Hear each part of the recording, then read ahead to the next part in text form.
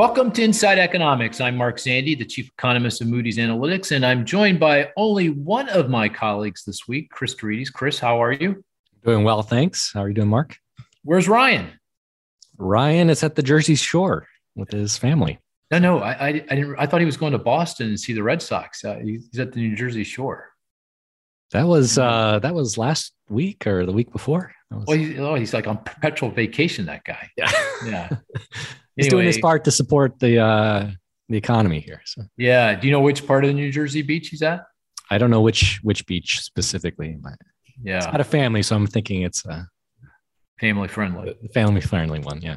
Yeah, that makes sense. Well, I always go to the July 4th that week or the week after. All my siblings and all their kids. I've got 4 siblings, and we each have 3 kids.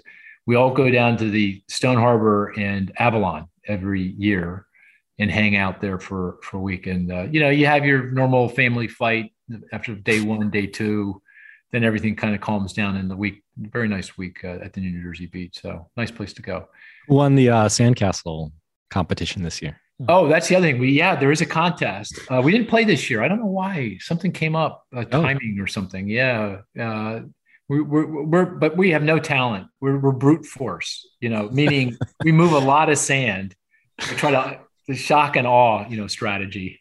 We are the only one with any talent is my wife, Ava, but she builds something beautiful, but it's like so small no one can see it. It's like, why are you doing that? So anyway, we've won in the past, but thanks for asking that. That was kind of you to ask. Yeah.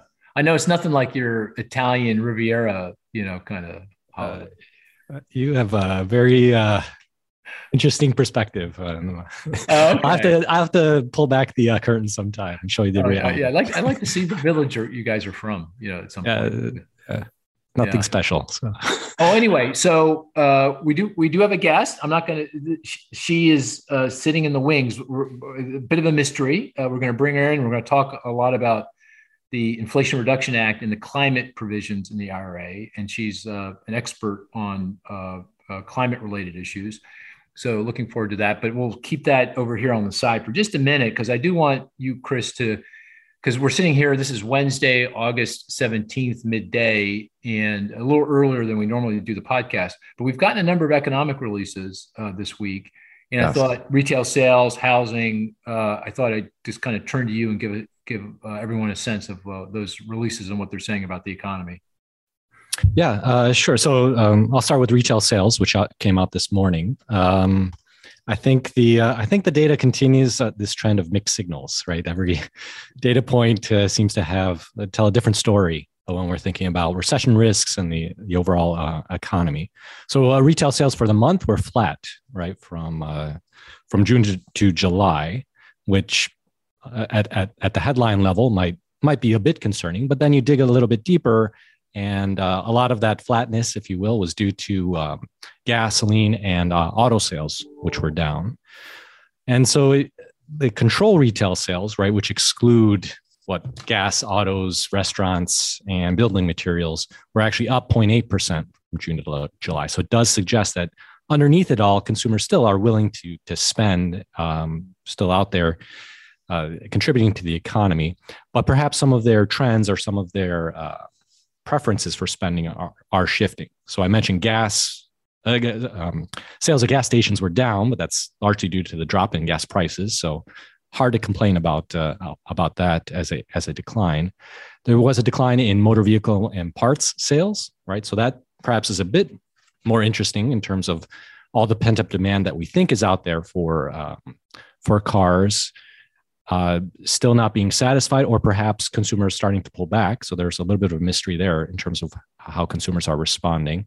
You had an increase in building materials sales and an increase in non-store sales, so internet sales. So on Amazon or Amazon Prime Day might have driven that. So a lot of moving parts here. Overall, though, I would still suggest that this is supportive of the idea that consumers are still confident enough in the economy to continue spending, but their patterns of spending may be shifting around.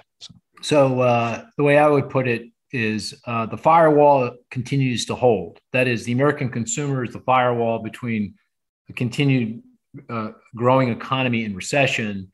And if you look at this report, you say that firewall is holding tough, right? Bottom line. Yeah, holding. I would say it's not accelerating. Yeah. It's not that consumers are out there really doing more than abandoned, right? Yeah, exactly. And this motor vehicles is an interesting aspect. And again, it's 1 month of data. We always want to be cautious in terms of reading too much into a single data point. But the fact that it actually fell is interesting. It may point to some weakness, perhaps, in terms of durable goods or consumers. I doubt it. And with the mystery guest out there, we might press her on this because he's got standing here, but it feels like sales are awfully low, and it's supply. I can't get a car because there's nothing in inventory. And as we get more production, more inventory, we'll see more car sales. But if there's anywhere where there's pent up demand, where people have put off spending because they just couldn't buy, it would be on the vehicle side. So I'm not too worried about that. Yeah, you would think, but yeah. One quick question. Yeah. I don't know if we've talked about this on the podcast, but the thing that's been curious to me is that the consumers have all this so-called excess saving, extra saving they did during the pandemic because they were sheltering in place and not spending, or lower middle income households because they got a lot of government support. And it feels like it's, by our calculation, it's still close to $2.5 trillion in excess saving, which is well over 10% of GDP. That's a lot of cash. And it's all sitting in people's checking accounts. And we know that because banks are reporting their checking deposit accounts are overflowing. And so we know that's where the cash is. So it's easy to get to, but people just aren't, they're supplementing the hit to their income from the higher inflation, the higher gas prices, food prices, and everything, but they're not, it doesn't feel like they're spending beyond that, right? And they're just going right up to that and saying, hey, I'm going to spend, but I'm not going to spend with abandon, which I find a bit surprising. I would have thought we'd see, it's fine. It allows the economy to move forward, but I thought we might see some, happy days are here again. We never really saw that. Well, I think it points to the confidence. Consumers are still very reticent in terms of the prospects of the future. So I think there's a lot of precautionary saving that's going on. Yeah, I might have that ability, that nest egg is there, but I might need it. I don't know if I'm really ready to spend with abandon. And that's why I thought maybe perhaps some of this delay in terms of spending on a new car may actually be real. People being a little cautious. Maybe they could afford it. Certainly the higher end consumer. So you're still sticking to that. No matter what I say, you're still sticking to that. Okay, fair enough. Yeah, got it. Got to mix it up here.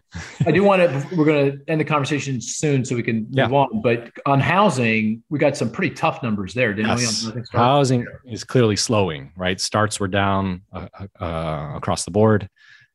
Permits were down on the single family side, actually up a little bit on the multifamily side. But overall, clearly the housing picture is darkening relative to where it was. There's a lot of talk about housing recession.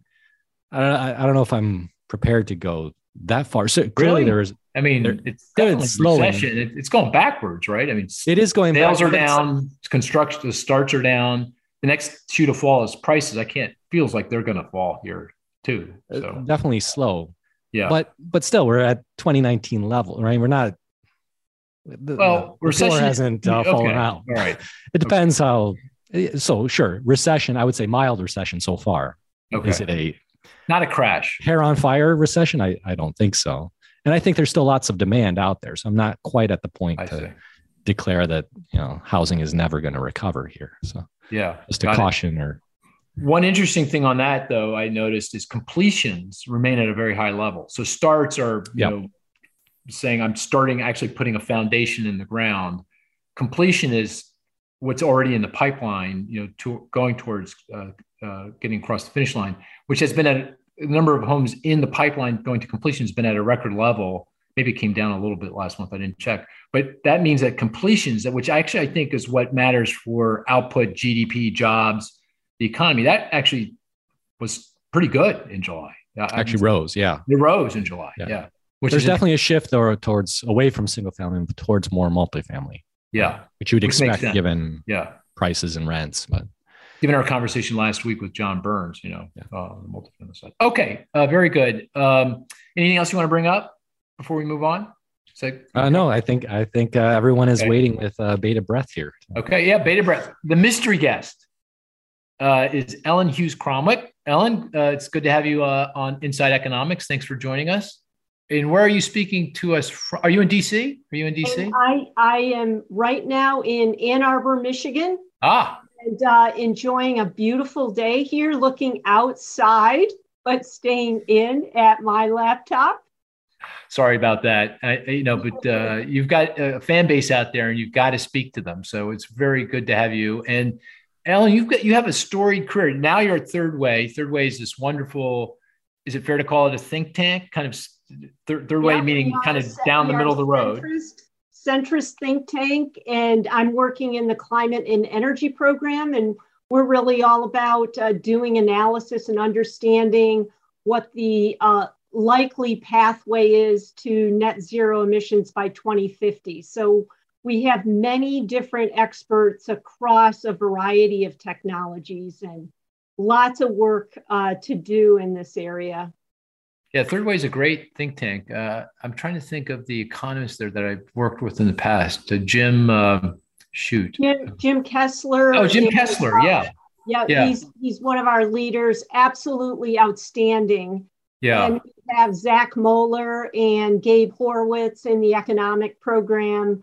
They do just an incredible amount of work understanding these different policies and looking at what the opportunities can be for the future.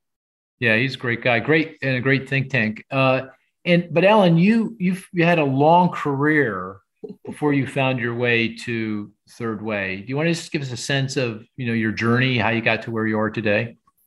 Yeah, well, as I think it's true for so many economists, we are, I think, in a profession that offers up a lot of different career pathways. And I certainly fit that mold, having started after graduate school at the Council of Economic Advisors and then teaching. I went into banking for a little bit. And in the course of that, just have enjoyed a great career journey with my husband, who's a health economist.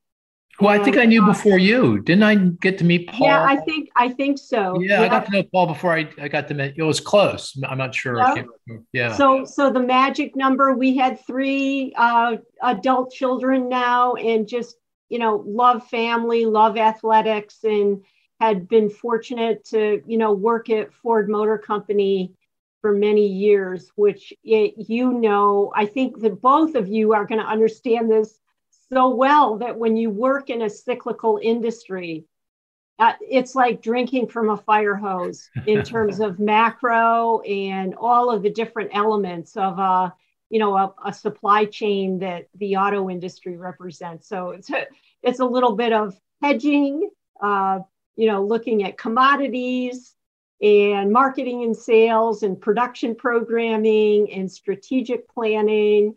A little bit, and sometimes a lot of it, and just incredible experience. So you were how long you were chief economist for Ford, from when to when?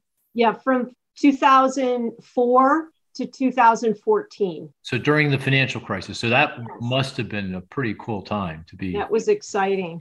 Yeah. Very, very stressful, but exciting. Yeah. So would urge anybody listening out there, for all our listeners today, to really think seriously about getting into economics and business economics. It's just an incredibly satisfying, rewarding career. See, Ellen, Chris, you see, she's a salesperson, always selling. Did you notice that? I like it. I'm convinced. I'm convinced. Yeah.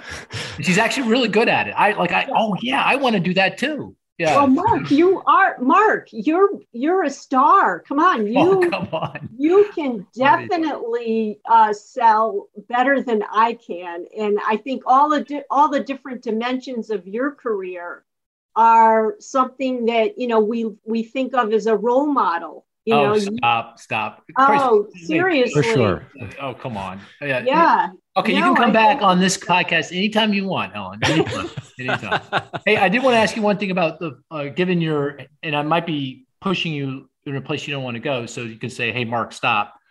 But on the conversation we just had a minute ago on vehicle sales, I think we're at 13.5 million annualized rate, which for context, before the pandemic, we were at 17 million. So we're like well south of that. Does it feel like to you that we're at so low because of demand? People don't want to buy, or is it supply? They just can't find the cars that they want to buy. Do you have a sense of that? I'm just curious. I'm out of the business of doing macro analytics for autos, but I will say 13 is low. So absolutely, there's a supply constraint. Just looking around here in Southeast Michigan, a bit ago we saw a lot of obviously in 2020 excess supply, but then with the chip shortage and parts problems, there's no question that we've got tight inventory here. So it's going to be a while for that recovery, but it'll come back, because we know, discretionary scrappage in the business is north of 11. And so, we've got at least room to run here, I think, to see that. I did not know that. Is that right? Well, let me make sure I'm clear on that. On that point, when you disaggregate, like Alan Greenspan used to do, between discretionary and physical scrappage, there's a certain Weibull distribution, failure rate to vehicles. And so if they're, running at around 11 years old, they're getting to a point where they have to be, have to be replaced. But then you have that other piece, which is, hey, I want an electric vehicle. So the vehicle that you're putting in the used market in the funnel, might have some life left to it, but you're moving on to a new vehicle. So some of that dynamic could be changing now in light of some of these, shifts in the technology. Yeah. To that end, we have an economist, a good vehicle. A fellow who focused on the vehicle, and Mike Brisson, who's been on the podcast before, and he points out that that since the pandemic hit, we've all driven a lot less, right? So maybe there isn't as much kind of depreciation of the stock that typically, but still that doesn't explain 17 versus 13. Yeah. No, absolutely not. Yeah. And then what about, when you look at public transit drops and the fact that people aren't commuting to offices, does that offer up additional incremental demand? A lot of dynamics there, but 13 it does sound low. Oh. And then you were at the chamber, you were the chief economist at the at the Department of Commerce. I keep saying chamber, Department of Commerce. And that was under President Obama. That must have been pretty cool as well. Yeah, that was exciting. We really accomplished a lot in that last period of his administration, a lot of work on digital flows, data flows between countries. Obviously, a lot of work on trade agreements that we did not get across the finish line, but are still extremely important, especially with Asia and Europe. I think as you look ahead to the future and the kind of trading partners, friends that we'll be expanding our relationships with. So that was a lot of groundwork that we did in that period. Yeah, I guess the one disappointment, and maybe it wasn't, but from my perspective, the disappointment of that time was the Trans-Pacific Partnership, right? That was the trade deal, free trade deal with the Pacific Rim nations, excluding China until China played by the rules, which they weren't, everyone knew that they weren't doing.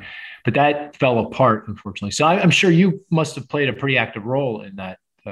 Secretary Pritzker, she put her running shoes on. She was all over the place working diligently to get that across the finish line. That was a disappointment. But again, we have the fundamentals in place to really activate that aggressively. So I think it's something that future, this administration or future administrations are going to get back to. Makes perfect sense, right? I mean, I never really understood that because, it's a way to push back on China and say, hey, you want to be part of this free trade pact, you got to play by the rules. So it just confused me to no end. And you look at the economic impacts on the U.S., they were pretty inconsequential. I didn't think, even not from a micro perspective, I didn't think it was going to be that big a deal. But anyway, that's a shame. And then now you're at Third Way, and Third Way is doing a lot on climate. In our conversations prior to the podcast, you were talking about some work you're doing with BCG. I think you mentioned. Did you want to talk about that a little bit? That kind of work you're doing? Yeah, we're going to be releasing a lot of the report outs from this study that we commissioned with the Boston Consulting Group. And we joined with Breakthrough Energy to lead this effort. And we basically examined 6 clean energy technologies and the supply chains for each of those. So this is really path breaking because we really haven't seen studies of this scope that really drill down in each of the supply chain segments for these technologies, and then measuring market size, looking at export market opportunities, and then measuring competitiveness of U.S. companies. And that, I think, is going to offer up a lot of, good insights for the public. This will all be in the public domain. We'll be releasing it hopefully soon. And I think it's a good springboard for understanding how provisions in the Inflation Reduction Act, in the Bipartisan Infrastructure Law, in other, legislation. Look at the CHIPS and Science Act. Yeah. Just to name a few, there are many ways that we're really accelerating now these clean energy technologies. And I think the U.S. is going to be a marked leader in many of these. That's encouraging. Yeah, it's just amazing what has gotten across the legislative finish line here in the last year. I mean, back at you on that. Were you surprised at these legislative efforts and the fact that we've had now a Congress that has really been able to march forward on climate change and other issues? Totally. I mean, and it's also kind of snuck up on us, right? I mean, because it wasn't this one big, massive piece of legislation. It was a bunch of pretty big pieces of legislation that when you bring them all together, you go, oh, wow, this is pretty impressive. The Inflation Reduction Act, which we're going to go into in a minute here. You mentioned the CHIPS Act. That's pretty cool. That's going to go back to the auto industry and vehicle industry and secure our chip supplies, which goodness knows we need, going back to China. And then you mentioned the bipartisan infrastructure bill. I guess that was back at the end of last year, almost a year ago now. You add all that up, I think the total amount of funding into the economy is something like $1.5 trillion. So this is a pretty significant. And a lot of that goes to the topic at hand, and that is climate risk mitigation, right? I mean, a significant amount of that. They all help each other. They all kind of work together to do that. Yeah, it's really fascinating to see, in the standard macro textbook, there's always the chapter about the fact that fiscal policy lags. It tends to be reactive. It ends up not having the kind of positive spillover effects that, would be intended by lawmakers. Now we're seeing, I think, more astute policymaking, that we're getting to a point where we've got the evidence base. I mean, remember a few years ago, the Evidence Act passed, which said, hey, legislative leaders here, we have to measure the outcomes and make sure that we're implementing policies with a strong evidence base. And I think that is really now starting to infiltrate the way that lawmakers are putting these packages together. So that's I think, maybe we're seeing a new dynamic here in terms of more proactive policy. Well, now don't get ahead of yourself. Get a little giddy there, I'd have to say, but good reason to feel good about things. I mean, a lot of progress has been made here. Well, let's dive into the Inflation Reduction Act and the IRA. We've talked about that on the podcast. We've written about it. We did a macroeconomic impact analysis that we produced back a few weeks ago.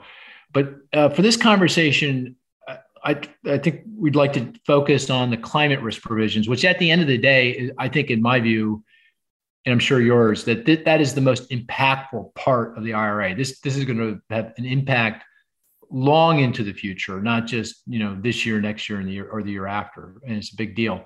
So with that as a bit of context, I'm not sure how we want to dive into it because there's so many moving parts here. Maybe the way to ask it is, of all the different things climate related in the IRA, Inflation Reduction Act, what do you think you find, which is the most impactful? What do you think is the biggest deal in terms of affecting the climate emissions and the economy going forward? You're absolutely right. There is just a plethora of provisions in IRA, adding up to about $370 billion over a 10-year period. Let me just cherry pick what I think might be the top 5. And again, apologies. Okay. Hey, Chris, write these down, Chris. Write these down. Okay, because we have to come back. All right, go ahead. Yeah, I mean, apologies to our listeners who have their favorite provision in here, because there's just absolutely so much that's beneficial. But just as a coda, I might interrupt you along the way just to break it up and just to get our minds around it, because there's a lot of things and they're all hard to get your mind around unless you think about this on a daily basis. So I might interrupt. I'm not being rude. I am being rude, but No, that's fine. That's fine. And again, truth in advertising, I focused more on the electric vehicle and battery provisions. Right. I am by no means an expert on offshore wind, for example. But I guess the top 5, I don't want to discount the fact that there's a lot of EJ40 provisions in here. They look like small dollar signs, but these are provisions that really try to build out the equity of advancing toward a clean energy economy, whether they're grants in communities or they're some kind of credit to take advantage of installing solar panels or buying energy efficient appliances or heat pumps. I mean, all of those measures doesn't, rise to, dollar billions in terms of an EV tax credit, but they will make a huge difference in a lot of disadvantaged communities. I mean, think about communities that are on the route to the Inland Empire in California. And now all of a sudden you have some tax credits for heavy duty vehicles to clean them up. I mean, that's going to make a big difference in people's lives. And I think, that is one of my top 5. So I'll just throw that out there. There are many different provisions in IRA that have these equity considerations. Oh, so you're kind of, there's a lot of small kind of line items that when you add it all up really has a meaningful impact, particularly on communities that lower income, disadvantaged communities that are under particular stress due to climate change. Yes, exactly. Got it. Yeah, climate change, but also, expenditures for lower energy efficient appliances or their electricity spending. So they're really trying to, help these households that are in disadvantaged communities that, they have outdated appliances or their electric grid is expensive for different reasons. And, I like that intention in the legislation that they focused on that. It's interesting. We, Moody's, were doing a lot of work in the climate area, and we calculate these, as you can imagine, scores. I mean, the rating agency we score everything. We create these scores for physical risk, physical climate risk, mostly acute, but also chronic, heat and that kind of thing, flooding and fires and anything related to climate. And we do this for parcels. So if you give me your address, we could tell you what your score is for climate risk. And if you do a scatter plot across, let's say, metropolitan areas or counties, or pick a level of geography, on the x-axis, is the score. The higher the score, the more risk you are. The lower the score, the lower risk. And compare that to the income level of that geography. It's amazing. It's so clear that low income parts of the country are at much greater climate risk than higher income areas. And I guess that's intuitive, but I was shocked at how strong a relationship that is. Pretty amazing. Exactly, Mark. I'm so glad you're doing that work, because measuring this is half the battle, right? I mean, It's only in the recent, maybe last 10 years that we've been able to get just better data to fully understand and make it transparent. Because, if you don't measure it, you're not going to know about it. And I think getting that data out, especially for, insurance, reinsurance, but also to focus policy more directly, because in a sense, if you don't address this equity consideration, you're really missing a great opportunity for these individuals, people in these communities, to reach their full potential, and that adds to productivity growth. It has dividends for the broader economy over time. So number one, top of the list is this plethora of provisions that go to making sure that we address climate risk through the prism of equity. Trying to help communities that are under the most that are lower income under the most stress. That's great. Yeah, absolutely. So number two. Number two is one of my favorites. It's called the 48C manufacturing tax credit at a 30% rate. And I'm sure you all have looked at this pretty carefully, but it was funded at the $10 billion level. Now, why is this important? Well, it's going to apply to all kinds of manufacturing activities. And the reason I think it's critical is that, we have a lot of factories in, historic communities, especially in the Midwest, that if we can retool those, we're going to be off to the races. And I'm thinking specifically around EVs, although there are many different types of manufacturing facilities that could apply for this. And I think it's going to be a huge help for companies as they look at their capital allocation and figure out, how do I get this done? Because you have to, as you know, spend a fair amount to retool a facility. That 30% credit is going to be extremely valuable. Now, 10 billion isn't going to go a long way. I can't give you an exact estimate. If you were retooling, Wayne Assembly Plant on Michigan Avenue, how much is that going to cost if we want to make that entirely an EV plant, all battery electric vehicle plant? But could come in at around $1 billion or so.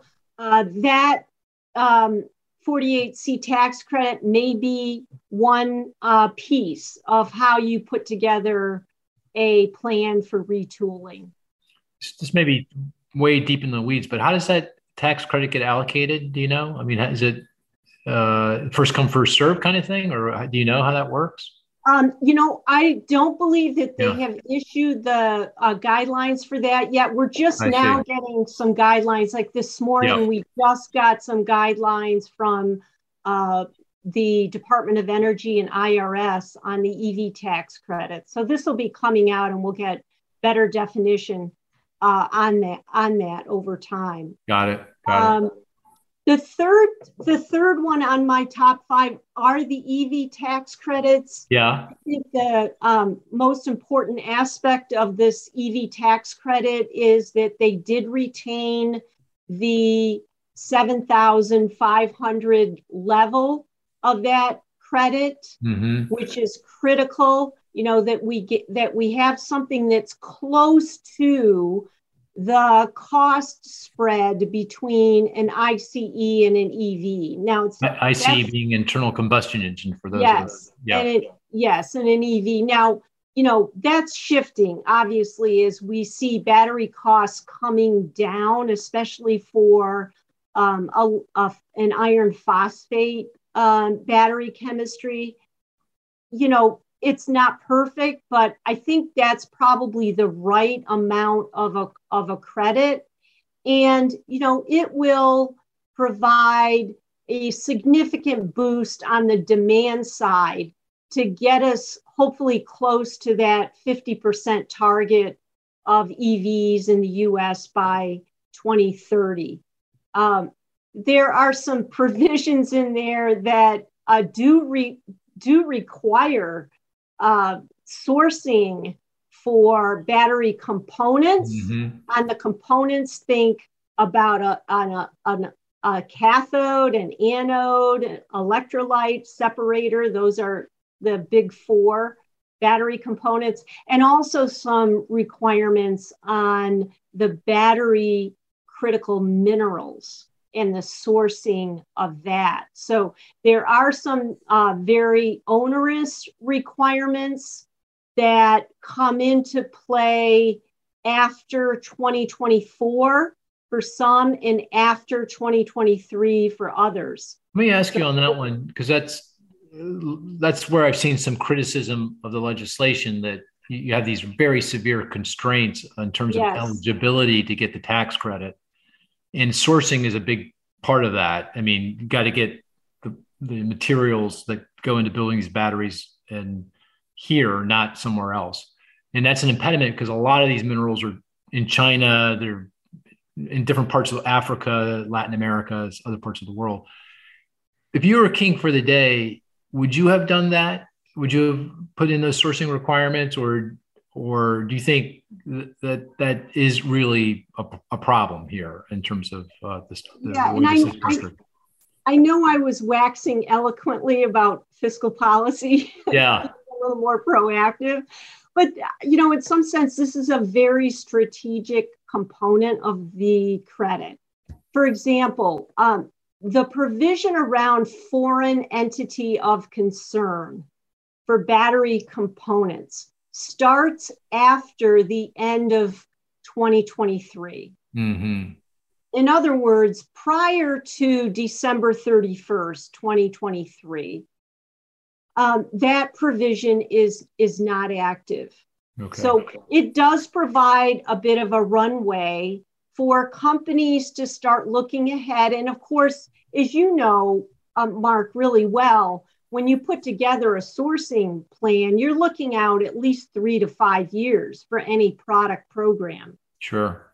So will they have some flexibility as they get into year 2, 3, 4, and 5? Yes, I think companies will start to respond to this, and we'll see investments in the US for the production of battery components. So, it does provide that incentive. Hey, let's get that sourcing, more diversified. It's been centered in certain countries, and, we really need to have a better supply chain. The saying about, hey, let's not, kind of have a crisis that we can't find an opportunity in.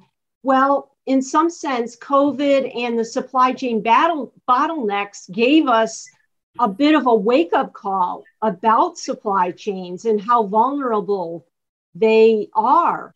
And so I think that legislation is gonna be beneficial. It's going to give a nudge to redirecting sourcing and really stand up a battery cell industry in the US and our allied countries. So it sounds like if you were king, you would have done it roughly the same way. Hey, Chris, if you're king, would you have done it the same way? Would you have, and I guess you're saying because you are king, you're going to show some flexibility here. December 31, 2023 comes around. Maybe we'll stretch this a little bit to make it work, is what you're saying. Chris, do you have a different take on that? I mean, do you have any views on that? Well, if I'm king, then you're king. I'm a free trade advocate, right? I can take that right away from you, but you're king at the moment. Go ahead. So yeah, I wouldn't put that restriction in, right? Clearly, you would not have put that restriction. No. Interesting. If we're not the lowest cost producer, why force it? Now you could argue certain countries, certain areas, right? Some preferential treatment, but just to blanketly try to force an industry in the U.S., I don't know how effective that's going to be. Yeah. Yeah. Well, I guess, go ahead. On the critical minerals, the foreign entity of concern doesn't kick in until after December 31st, 2024, by the way. So there's a little bit of a different runway for the critical minerals. Again, recognizing, we do not have sufficient mining for lithium here in the U.S. Yeah. Which is, as you know, a very critical component for the cells. And yes, this does provide a little bit of a stick. The carrot is the 7,500. The stick are these restrictions. Yeah.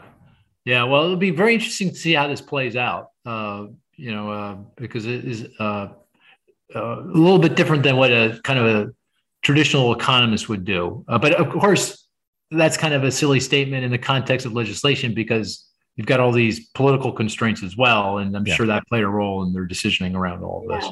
Yeah. Chris, if we could implement a carbon tax and some, clean energy standards that may, that really kind of set the stage for that, obviously as an economist that does make sense, but we just aren't in that world. And so that's why I think, strategically a little bit of a carrot and stick in the way that they structured this credit probably makes some sense. You should know, Ellen, that Chris is this one of these, out in the universe optimists. I have to keep reining him in. Not very practical, this Dorides fella. Yeah, just the opposite. Okay, so that's 3. Number 4. Yes, number 4 has to do with, and I'm sure you have looked at this, which is the Loan Programs Office at the Department of Energy. Right. And the Loan Program Office has over $40 billion available for loans and loan guarantee authority. They have 3 programs in there, and the IRA increases the loan authority for these programs, and it appropriates some additional funds in the program to run it, especially the credit subsidy cost. And it does also establish a new program in LPO, Loan Programs Office at the Department of Energy, which is focused on reusing energy infrastructure. So I think that's going to have a lot of bang for the buck. There's a lot of interest and applications coming in there. And I look to see that as being a useful way of looking at investment and capital coming in for these projects. Yeah, I think that does have a lot of potential juice, particularly to provide the financing necessary to do a lot of this investment and development. I think that's going to be really critical here. So very important. Recall, Tesla did receive a loan from did they? In 2009. Ford Motor Company also received a loan, but that was the beginning of Tesla's rise, was getting some low-cost funding through this LPO program. I didn't know that. That's interesting.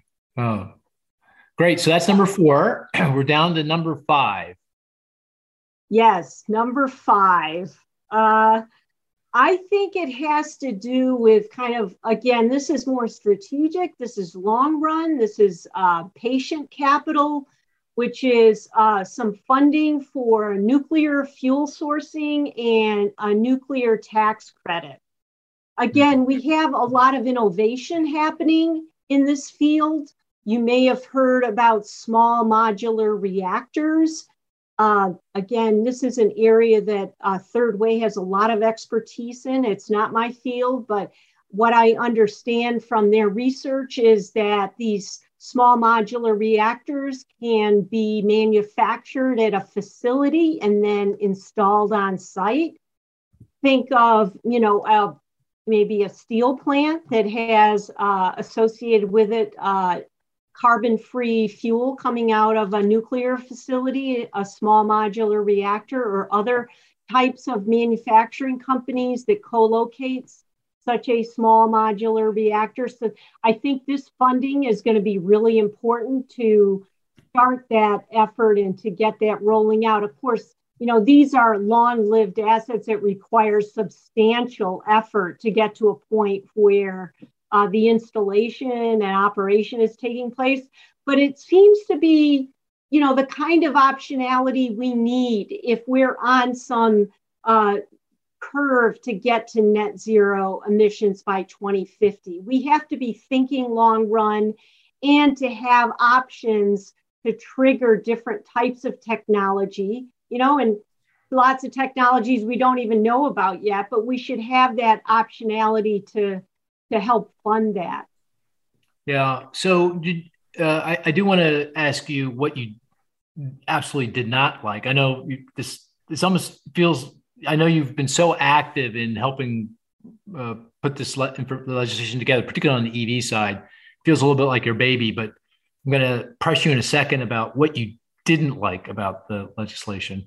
But just, I want to provide a little bit of context and see your reaction. And I don't know if you've done work in trying to take all of these provisions and translating it into emissions and then macroeconomic impacts. And we've done a little bit of work there.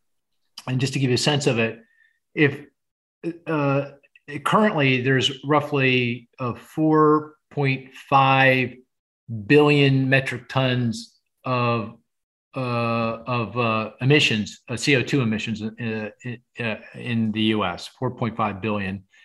If there had been no policy action, there was no IRA and nothing else, then by 2100, we'd still see a reduction in emissions because of rising cost of carbon, and we were assuming some improvements in technology. We'd be at roughly 3 billion metric tons, which, by the way, would be a disaster because temperature rise at that point would be quite significant and the damage to our economy very serious. But with the IRA, we're calculating that emissions by 2100 will be somewhere around 2.4, 2.5 billion metric tons. So that's when you think about it, you go, oh, well, that's still far from net zero. We got a long way to go.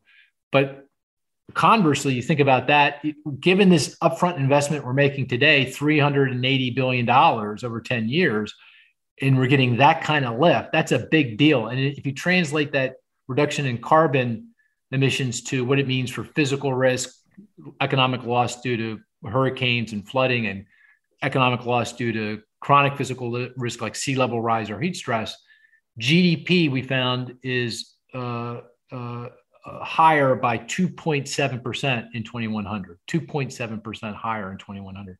So that's a big deal in my mind. That's meaningful. Have you done any of that kind of work, or have you gone down that path trying to connect those dots back to the macroeconomy, or is that something or what do you think of that? What's your reaction to that? Yeah, I guess I'll react to it. That is out of scope right now for what I'm working on. Sounds like something we collaborate on to me. I would love to, because I think the economic implications of this are critical. I was talking with an economist at CEA recently, and one of the things that they're pointing out is that the longer you wait, the higher the costs, and therefore the lower the GDP. So in other words, you're going to have a more adverse impact on GDP the longer you delay these actions.